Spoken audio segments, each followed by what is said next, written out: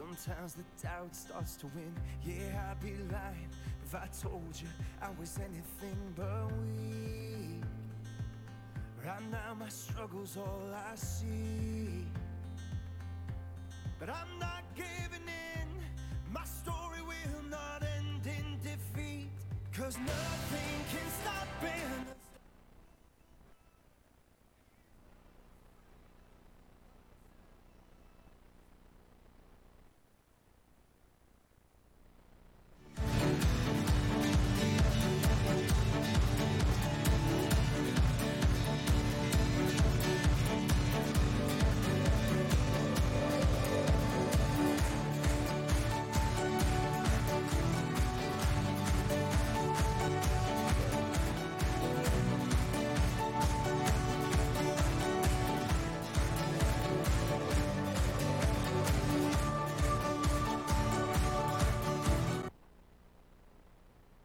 Good morning, Covenant Fellowship. We're so glad you're here. Please stand and join with us this morning.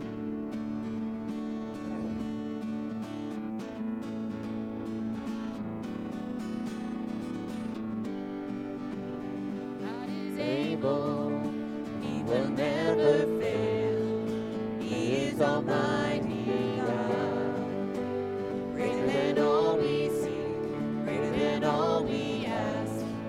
He has done great things, lifted up, He defeated the grave, raised to life, our God is able, in His name we overcome, for the Lord our God is able. God is with us, God is on our side, He will make a way. Far above all we know, far above all we hope, He has done great things. Lifted up, He defeated the grave, raised to life, our God is able. In His name we overcome, for the Lord our God is able.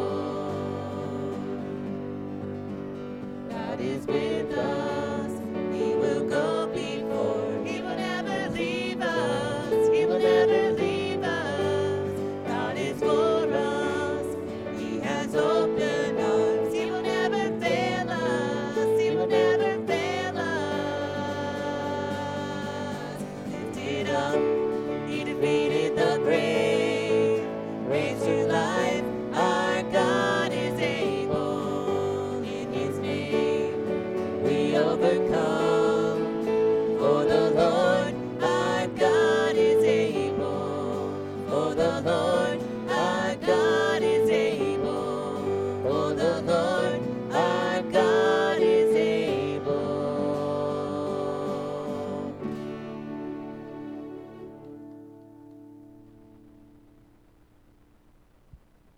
Good morning. Good morning. How's everybody doing this morning?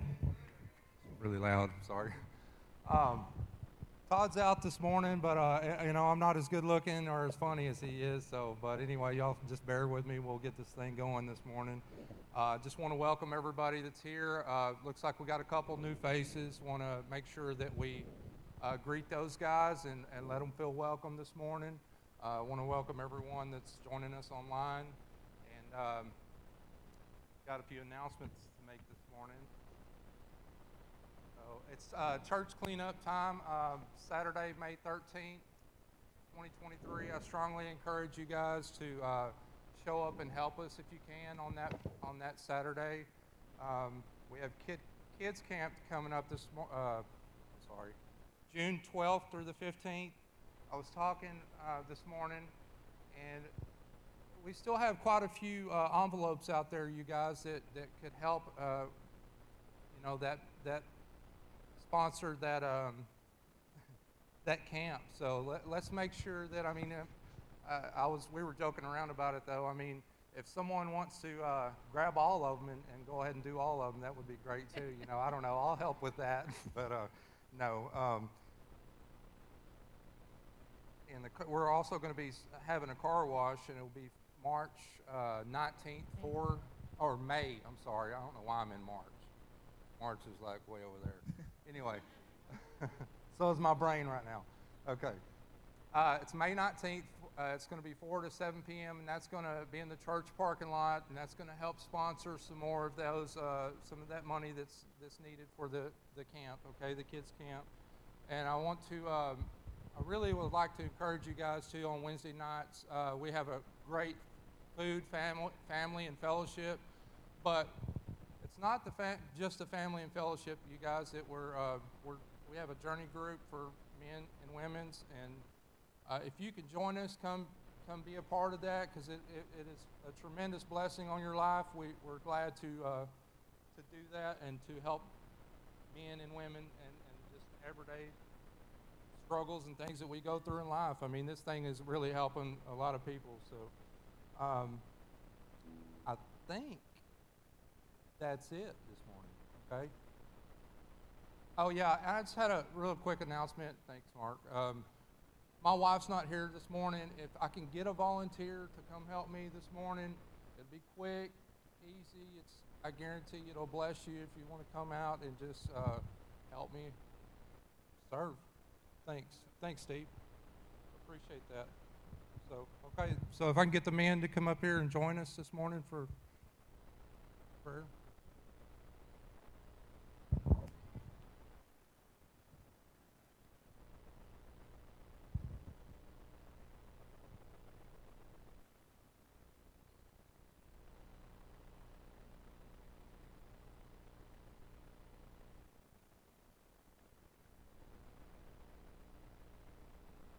Dear Heavenly Father, as we come to you this morning, Lord, we want to first give you thanks and praise, Lord, for your faithfulness. Lord, thank you for being with us this morning. Lord, we just ask you to bless this offering that we're about to give. Lord, we ask you to bless the giver. We ask you to use this for your holy kingdom. Lord, we just thank you and praise you in all that you do. In Christ's name we pray. Amen.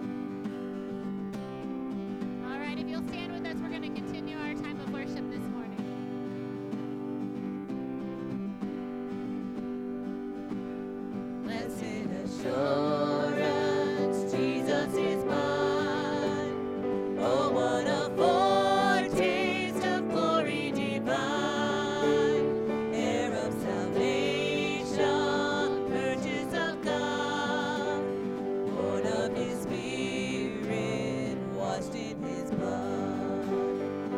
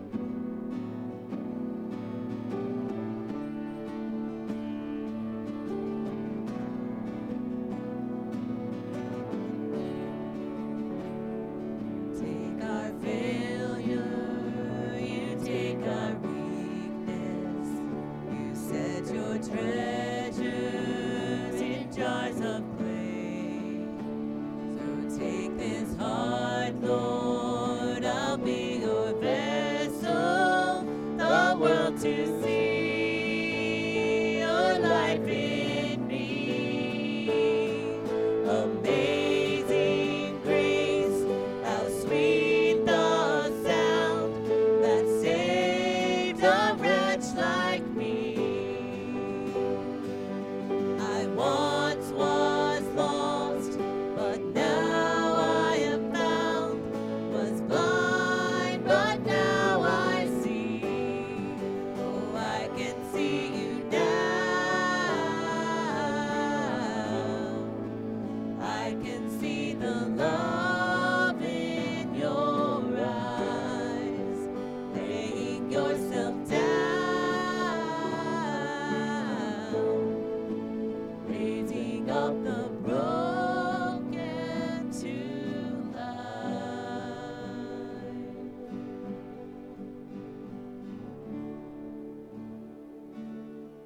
One thing for sure is this world is broken.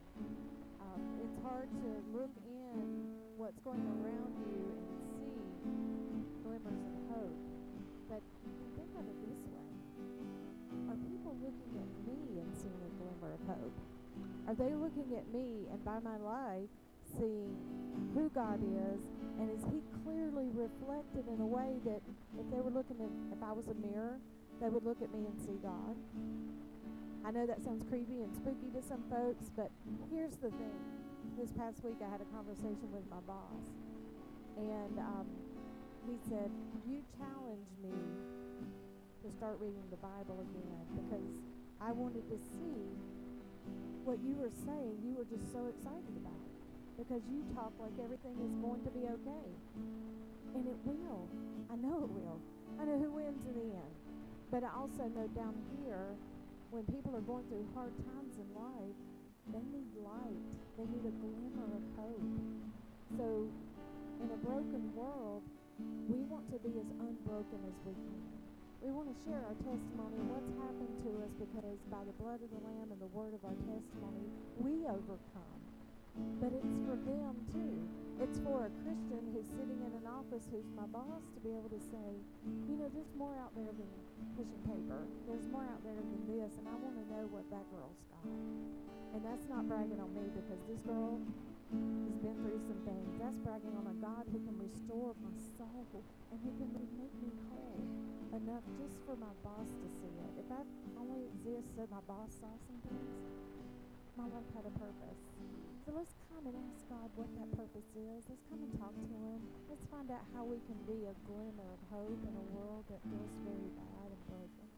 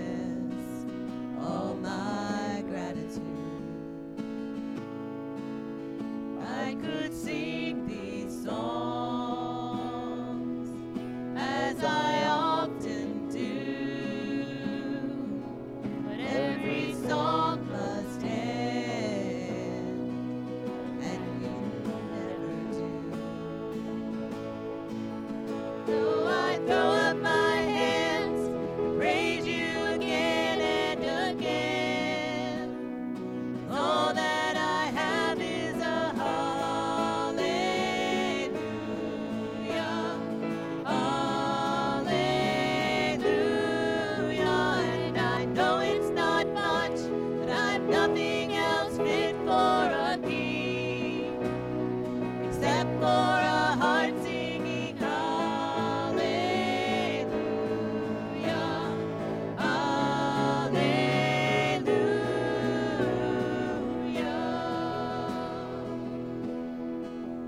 I've got one response. I've got just one move. With my arms stretched wide, I will worship you. Though I throw up my hands, praise you again and again. 'Cause all that I have is a hallelujah, hallelujah. And I know it's not much, but I've nothing else fit for a king except for a heart singing hallelujah, hallelujah.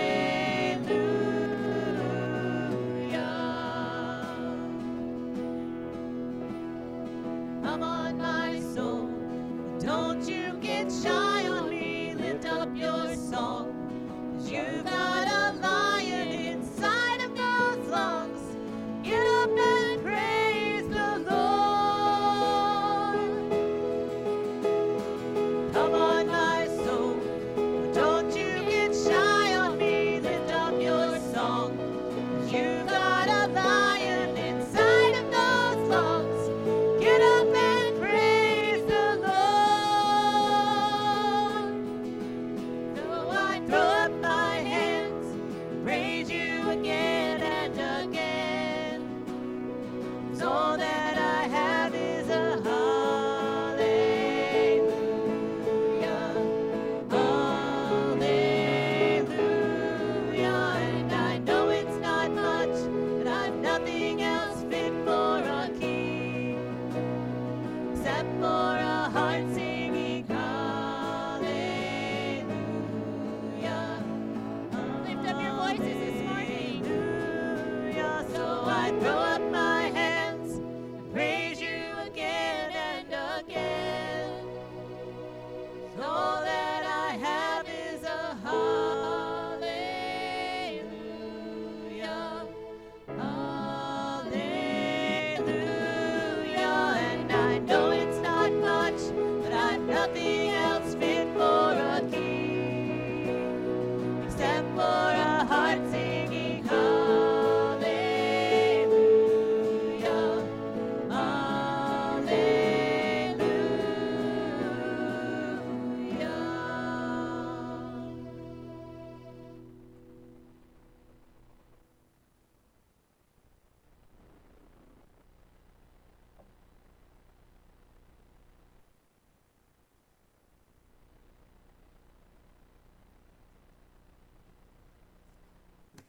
All right. I'm going to have to get used to Brother Todd's microphone here. Hopefully it stays on my ear. Everybody hear me fine? Good, good. I am so excited that Brother Todd and his wife can get away, and don't know what they're doing down in New Orleans, but don't think the worst. I think they're doing fine. Amen. This morning I have 9 scriptures for those that count, you know, because a lot of people when they go to church, they think, you know, how long is this sermon going to take? Well, I got 9 scriptures. When I get done, we're done. Does that sound good? By the way, I rejoice with you guys here this morning, and I'm sure anybody, absolutely, anybody that knows that story knows that is a big rejoice. And so, glory to God. And Cheryl, your humility in all of this is wonderful. So God bless you. First of all, let's say hello to John and Renee. Yeah, they're in New Mexico, Arizona, Nevada. I don't know where. New Mexico. Okay, and they're watching online, and I told them I'd say hello to them. So hello, and then Bryce and Braden. You don't have to stand. You're sitting there. God bless you, you two young men. I met these two guys yesterday. They're heading to Alaska as brothers. There's a third brother going as well, yes? Okay. And I said, well, does his name start with a B? And they said, no, just our two names. And so we got to talking because, you know, our four sons, they head up to Colorado every year for that 26-mile hike that they do, and they love it. And, of course, myself and my other two brothers, we've been fishing together in Wisconsin for 25 years together. So it's a great thing when brothers get together. And they decided to come and hear a little more of what I'm going to be talking about here this morning. So I want to welcome you, and thank God Brother Todd can get away. But I want to talk to you this morning about the thing we often see in others that we rarely see in ourselves. Now, I want you to think about that. So start looking around and guessing what I'm going to be talking about this morning. What we often see in others that we rarely see in ourselves. Well, let's pray and we'll get started here. Father, I am so sorry for the way we humans behave down here on earth. I know it all started in the garden, but I think of what happened here in Texas yesterday, over in Allen, and senseless, but human. And I know we would have made the same mistakes Adam and Eve made, and that our sin would have been passed down to all our descendants. But I'm still sorry for how we behave and how it affects innocent people. Father, we ask that you would take your word this morning and use it in our lives to change our lives so that we're not a part of the problem, we're a part of the solution. And may we keep the eternal perspective in Christ's name. Amen.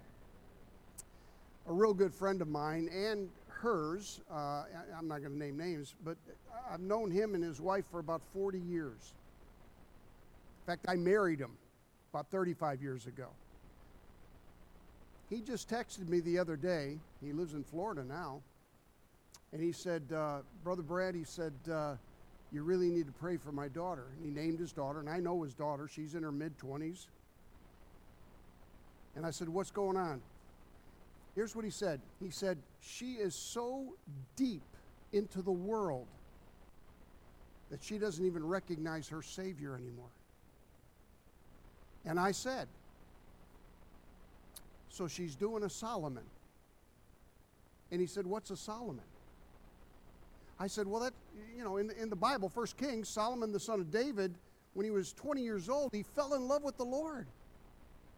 And David died, and he took over the kingdom as a young man, and he begged God to help him with running the kingdom. And then when he was 23 years old, he started the temple. Took him 7 years to build that thing. And then after he got done with the temple, he started building his own house. By the way, he took 13 years to build his own house. 7 to build God's, 13 to build his own. Now do you see the direction his life's going to be going after this? When you start putting twice as much time into your own stuff instead of God's stuff? This is what happens. I said, and Solomon, by the time he was in his mid-40s, he was so far from God that he was sacrificing his own children from his 700 wives and 300 concubines. He was sacrificing his own children to false gods. Talk about rejecting Christ. You say Solomon, the guy who wrote Proverbs? Solomon, the guy who wrote Proverbs. The guy who wrote the Song of Solomon? Same guy. So all this young lady is doing a Solomon. That's all she's doing. Let's not make it difficult. Many of us probably in here have done a Solomon. We've gotten so deep into the world that we've lost sight of our Savior, the one who saved us. In the end of Solomon's life, obviously, he wrote his last book called Ecclesiastes. Now, he's probably 59. He dies at 60. We know that. So he's probably 59 years old here. So really, almost half his life from the time he's 30, when he begins to build his own house and get his, focusing on himself and marrying all these women and everything else, most of his life is spent serving himself. And at the end of his life, he says, God, this ain't working out. It never does work out when you live for yourself. It just doesn't. Oh, it might work out for a decade or so, but it don't work out after that. And so he writes the book of Ecclesiastes and says, listen, don't make the same mistakes I made. I was gifted by God with the greatest wisdom, and I didn't even use it for God. I used it for myself. By the way, you can use your gifts that God gives you for yourself. Be careful. Here's what he said in Ecclesiastes 7:8. You say, I'm keeping score. You said there were 9 scriptures. This is 1. You got 8 to go. I'm helping you here. Ecclesiastes 7 and verse 8. Solomon says, better is the end of a thing than the beginning thereof. And by the way, Solomon would know, yes or no. Okay? If you follow the context in Ecclesiastes, you know Solomon is talking about finishing his relationship with God on good terms. That's what he's talking about. Better is the end of a thing than the beginning thereof. By the way, Solomon started out great serving God, yes or no? And then got away from God for 30 years. I started out getting saved and not doing anything for a couple years until God got my attention. But since that couple years, since I was 19, and now I'm pushing 70, I've been on track to serve my Savior. So it's not how you start, but how you finish, and how you finish is you finish your relationship you started the day you get saved with God. Note the second half of that verse, because it answers the why, as in why we don't finish well the race we started the day we got saved. Solomon says, and the patient in spirit is better than the what? Proud in spirit. Meaning those who patiently finish their race for God are better than those who have better things to do in life than serve the God who saved them. All due to pride. Did you catch that? This is what Solomon means in this verse. So look around you, because pride is the thing we often see in others that we rarely see in ourselves. Solomon said that this life, which is lived for Christ, which should be lived for Christ, is a life of self-denial and of strenuously pressing towards the mark. And it's better in its end than in its beginning. And the Apostle Paul agrees. Listen to what he says in 1 Corinthians 15:58. Therefore, my beloved brethren, be ye steadfast, unmovable, always abounding in the work of the Lord, for as much as you know that your labor is not in vain in the Lord. By the way, doesn't it seem sometimes that our labor for Christ can be in vain? I go to church and I read my Bible and I pray and I keep a spiritual schedule, and you know what? It seems like it's all in vain. Paul, underneath the Holy Spirit, said, yeah, it's going to appear that way sometimes. But don't let the vainness of it keep you from serving God. Keep going. Because that's what Solomon said. Don't stop serving God like I did. No, keep going. And it might seem vain in your life at the time, but forget how you feel and just keep going. Living for Christ is going to feel in vain at times in your life. Why? Because living for Christ is a life of self-denial and of always strenuously pressing towards the mark of the high calling of God in Christ Jesus. You don't have to get back to God, folks, if you never get away from God. Are you listening? At 17, after I got saved, I didn't get right in my race. And of course, you know, that wasn't necessarily my fault, and God understood that. But at 19 years old, God got my attention, and he's had my attention ever since. Solomon, he grew up under David. He grew up under loving the Lord. He loved the Lord till he hit about 30. And then he started living for himself, and the rest of his life was spent in the world, in the flesh, and the devil, and all the rest of it. And until he was 59 years old, he was away from the Lord. And he said, I made a big mistake. Don't get away from the Lord no matter what comes into your life. Stick with God. You don't have to get back to God if you're not away from God. That's what Solomon was emphasizing here. Don't get away from God due to your pride. And the patient in spirit is better than the proud in spirit.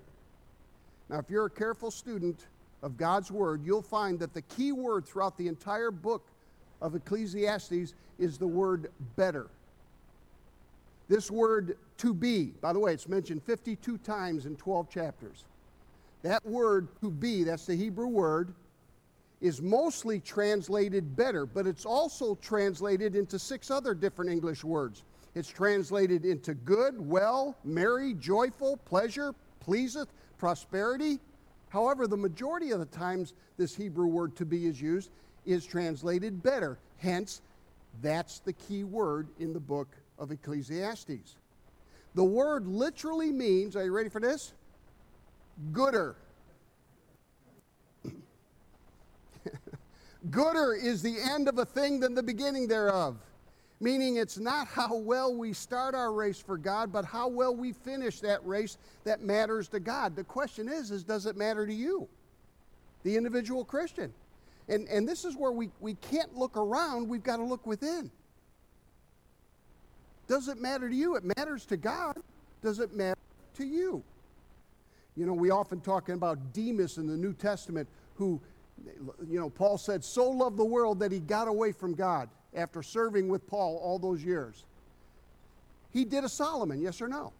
Just like this young lady is doing a Solomon, just like there's some people here that may have been doing a Solomon in their Christian life, or you know somebody that's doing a Solomon right now, Demas was doing a Solomon. But you know, Demas, how do we know that he wasn't just like Solomon and got back right with God at the end of his life? How do we know it? Now, the Bible doesn't say he got back, but I'm sure this is what God's cheering him on to do. Demas, you know, all the Christians are criticizing you because you got away from God. Even the Apostle Paul, you know, it's in the book and people are reading about it. But that's okay. What matters is what I think. And what I think is you did a Solomon, but now do a complete Solomon and come back to me. So we don't know if Demas came back to God or not. We hope he did. Whenever I think of Demas, Solomon, or the people that have gotten away from God, I think of a man, and some of you might know him, Guy Hill. Okay, some of you know Guy. Guy and his wife Judy now live in a care facility down south. He got saved when he was young and then did a Solomon for, oh my goodness, decades, probably 3 decades, just like Solomon. And probably 15 years ago, however long it was, he'll be the one to tell you the story, but through his daughter, he came to our church and he just got things right. And he got so excited for serving God. And I remember him, you know, I would allow him to come up and talk and say, and I had so many people in the audience that would come to me afterwards and say, why did you let him talk? He didn't deserve to talk.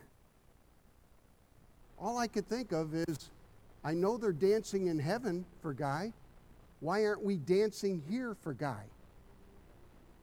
Why aren't we rejoicing like God was rejoicing over Solomon when he came back, or Demas if he ever came back? How come we're not rejoicing and encouraging that thing? How come there's negativity towards this thing?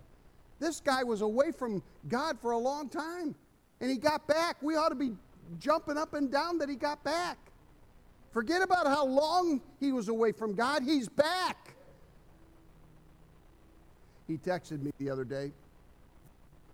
He said, Brother Brad, he said, I was in the grocery store. He said, I think her name was Alexis. Don't you wouldn't know, but in the text, I think it was Alexis. He said there was a girl in her 20s, and she had bandages from her wrists to her elbows on both arms. And so he went up to her and asked her what happened. She said it was a chemical burn from something. And he said, now listen to this, can I pray for you? Now before I read the end of the text, I just said, glory to God. Guy is really back. He's concerned about people. And then I read the next line where the lady, Alexis or whatever her name was, she said, no thank you, I don't need you to pray for me. So he said, you know, I just was doing my shopping and ran into her in another aisle, and that's when she came to me and said, do you believe in God? He didn't initiate the speech, she did. And he said, yes. And he started to give her the gospel. And she said, well, you know, I did get saved at a certain point in my life. But she says, you know, once you get saved, you can't do anything wrong again. So, and if you do, you're not going to be saved anymore. Well, you know, what kind of defeated attitude is that? You know, we were talking yesterday, you can repent for salvation, but then once you get saved, you can repent over your daily sins. And so he explained to her that, you know, God is so loving that he isn't going to, you know, mistreat you now that you misbehave. He just wants you to get back right. He said by the time he was done with her, she still walked away misinformed. You say, what did you think? I'm doing cartwheels. Not because she's still misinformed, because Guy's in his race. Guy's still doing what he started out doing 15 years ago when he got back right with God. I mean, folks, this is what Solomon is saying. Don't do a me. I'm the wisest man that God has ever bestowed wisdom upon, and I didn't use it for God. I used it for me, and I messed up my life. Don't mess up your life. Stick with God. And when a person comes back to God, we ought to be the first to welcome them back.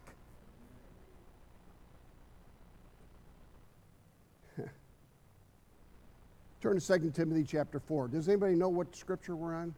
We only have 9. 3, atta girl. Atta girl.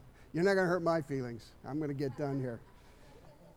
Paul said in 2 Timothy 4, 6 through 8, he said, for I am now ready to be offered, and the time of my departure is at hand. He was ready to die. He was up in Rome. He said, and you know the thing he worried about when you read 2 Corinthians chapter 4? He worried about being thrown to the lions.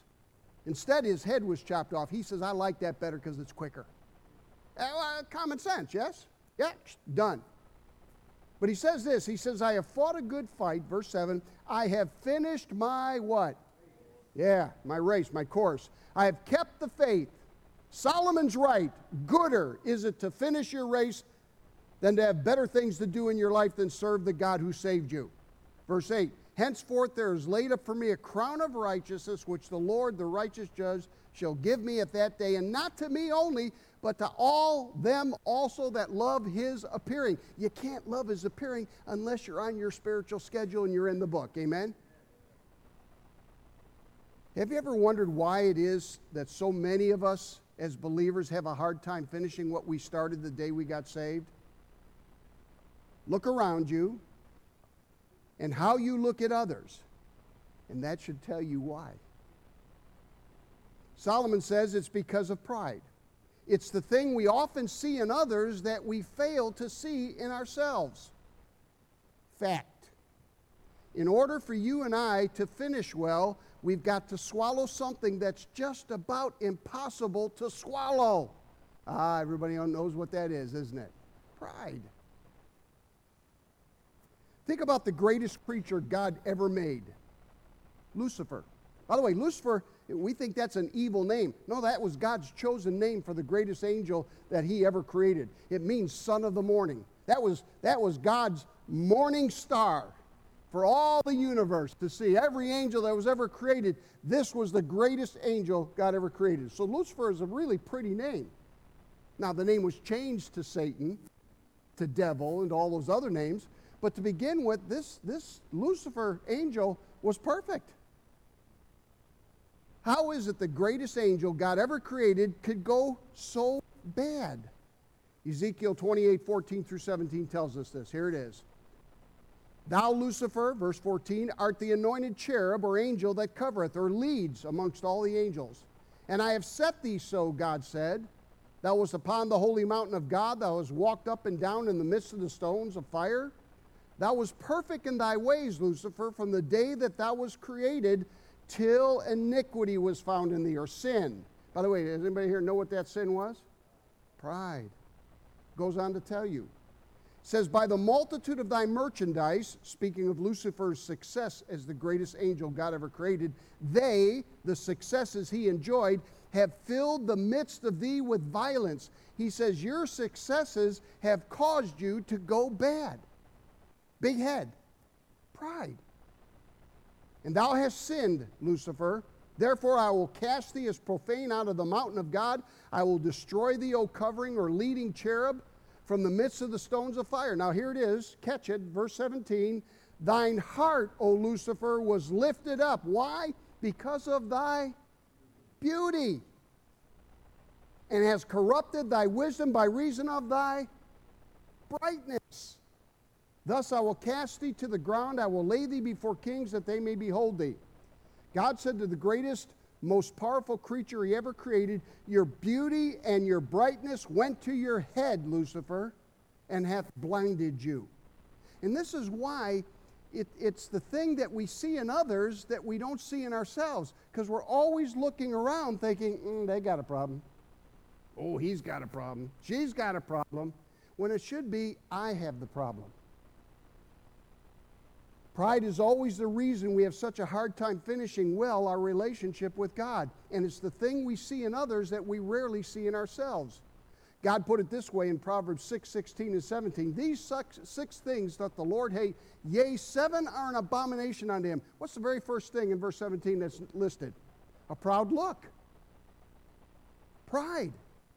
This is what destroys us. And if we don't battle it every day of our life, not just on Sunday, every day of our life, it will take over. And you'll end up doing a Solomon as much as anybody else can do a Solomon. Now turn to Numbers 12:1 and let's wrap this thing up. How many am I on now? How many scriptures?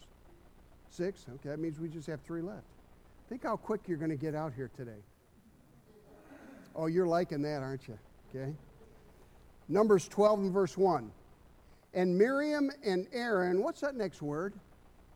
Spake against Moses.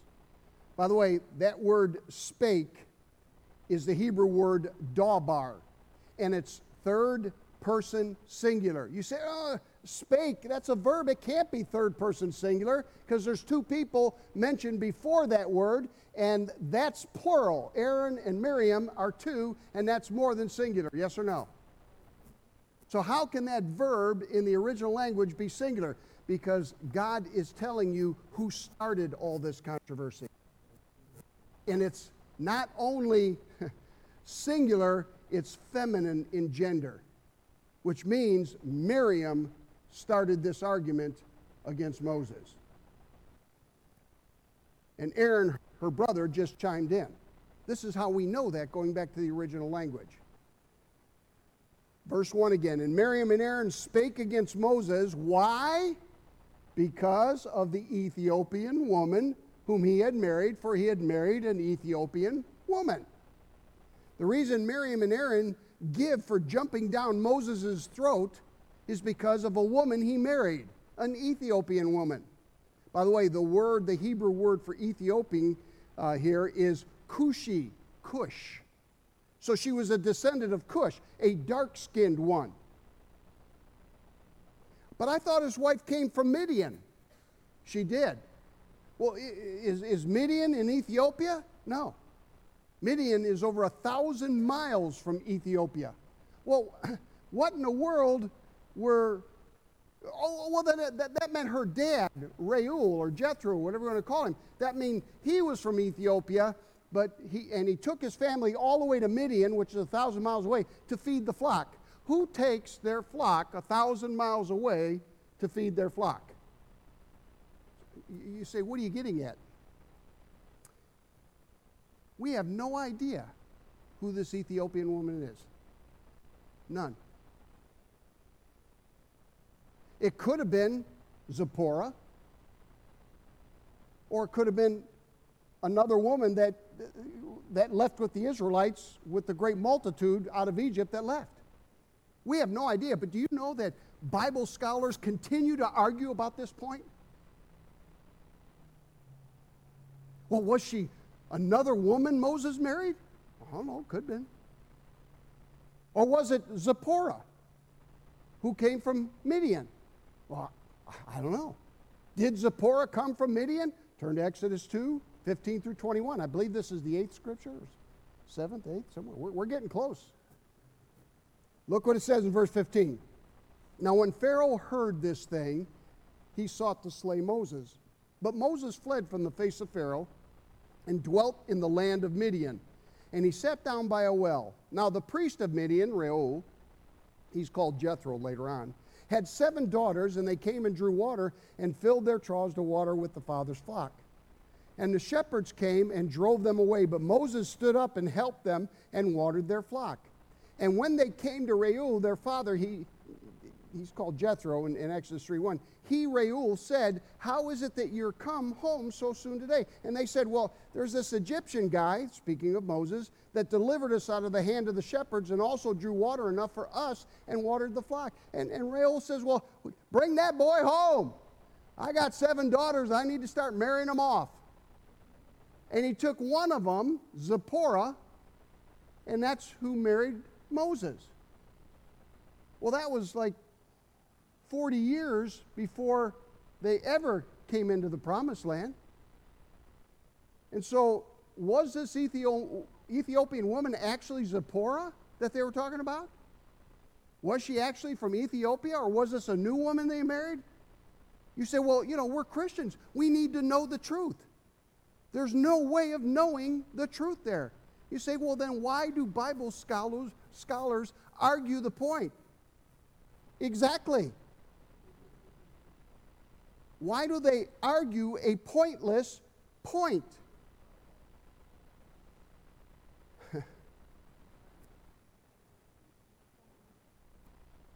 There's always been a debate, a great debate among scholars as to who this Ethiopian was.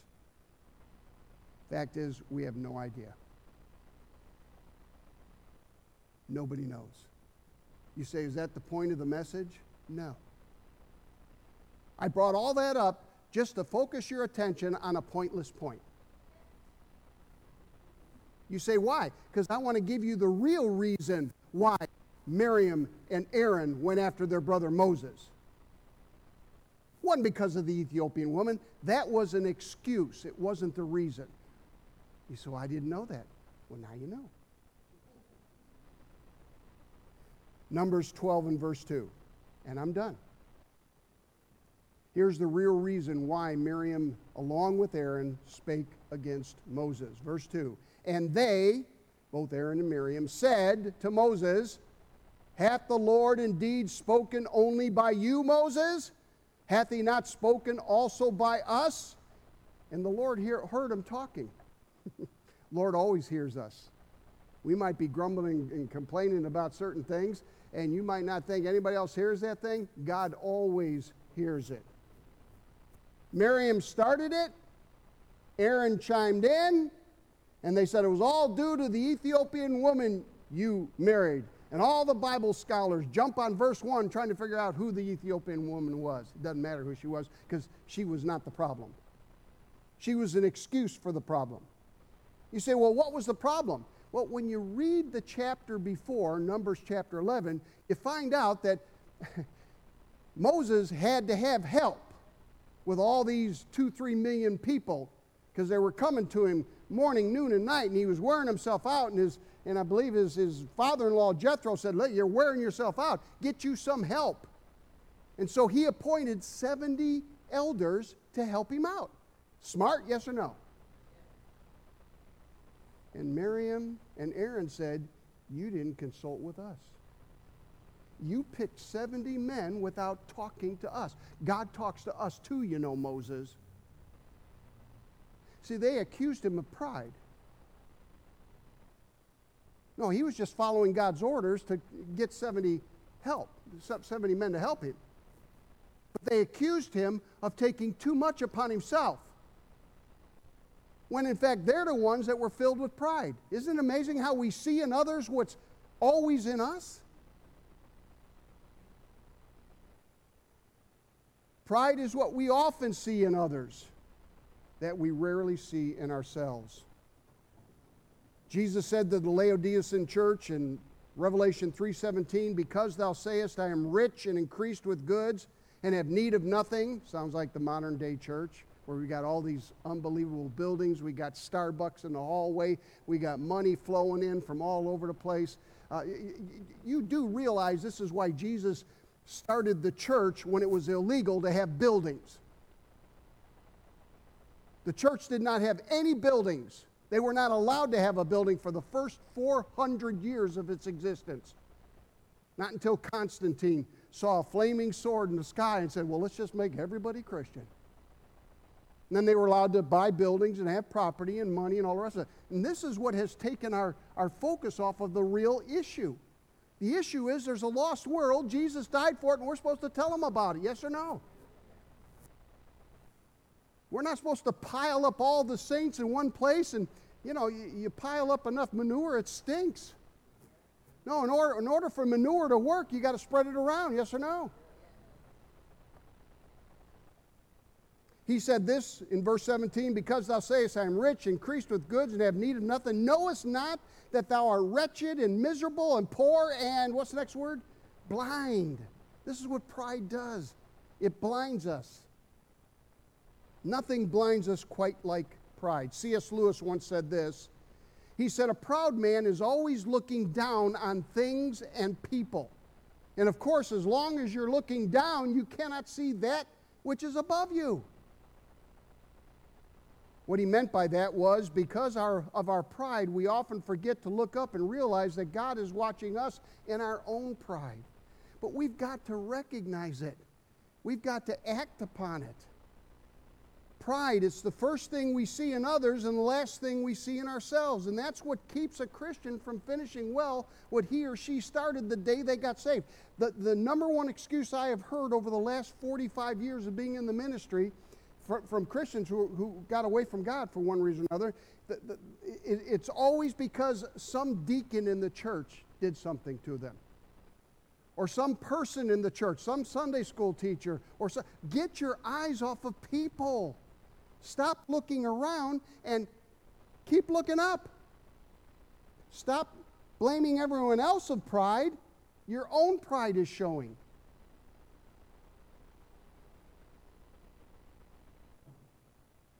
Let me wrap this up here. If we're ever going to patiently and faithfully finish what we started the day we got saved, then we're going to have to avoid pride in our lives. Is that a simple message as you can get? Okay? And we're going to have to avoid it on purpose. The way we learn to better our life spiritually in order to finish our race is to recognize what pride is and then practice avoiding it. Practice. When I was playing football up in South Chicago 50 years ago, saw Davis Bullock at the 50th high school reunion. Davis Bullock was a fullback, and he was mean. And one day the coaches all had me and him. I was on defense, and he was obviously offense, and they just wanted us to keep hitting each other. And after about 7 times in a row, he came into the same hole 7 times in a row, and I knew where he was coming, and they called the same play out loud, so I knew it was coming, and as a cornerback, it was my job to fill it. We just keep hitting and hitting and hitting. After the 7th time, I thought, I'm going to die here. I mean, this guy's a fullback. And we went one more time. And he walked off the field and quit the team. I could have easily walked off the field and quit the team. But here's what I learned. What you do in practice is what you do in the game. What you do as a believer every day of your life determines what you do in God's game plan for your life. The way we learn to better our life spiritually in order to finish our race is to recognize what pride is and then practice, avoiding it. Now, how many here, after you heard what I had to say, and you're out of here before 11 o'clock? Come on now, give me a hand. There you go. How many of you want to get started on practicing pride?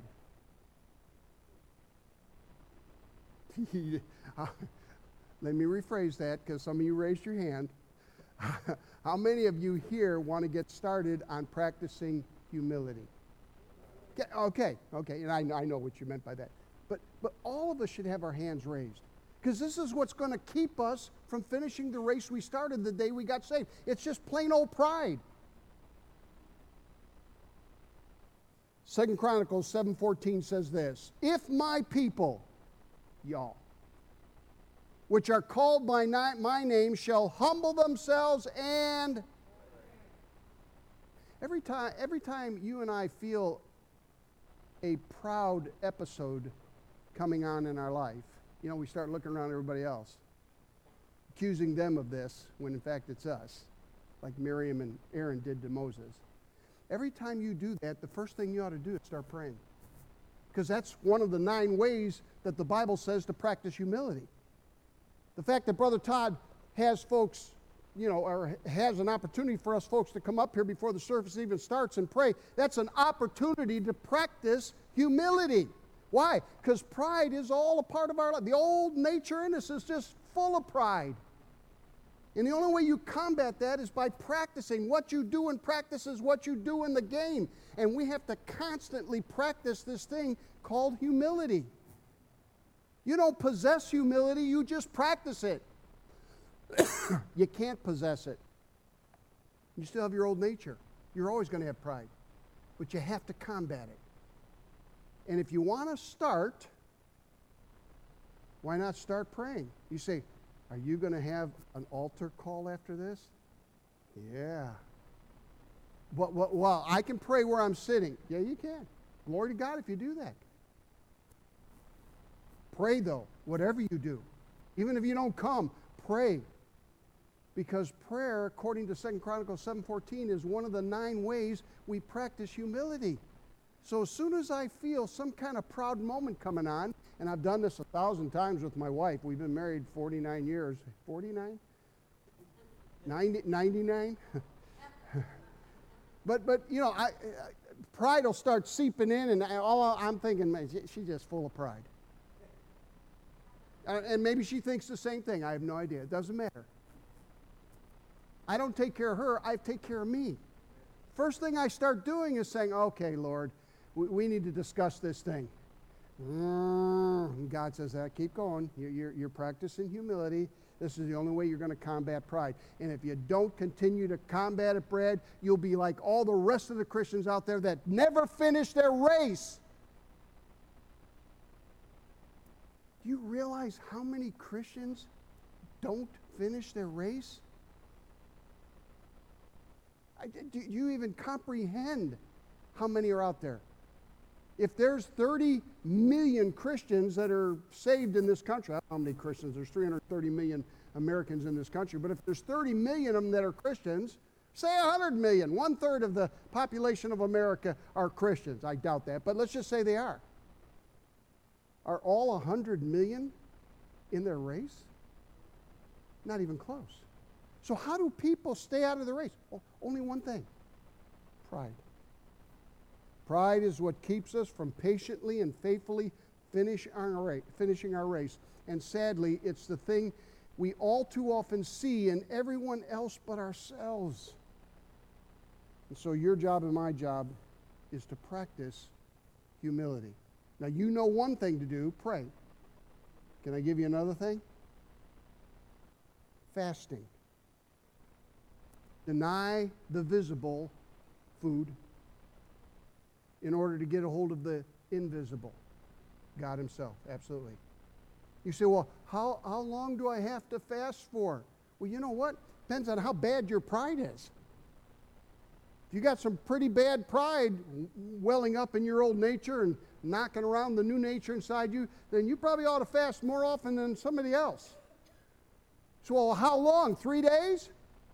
In the Bible, fasting is not mentioned a whole lot, but when it is mentioned, it's talking about a 24-hour fast from evening to evening. You say, oh, well, that means I don't have to miss a meal. Just 24 hours.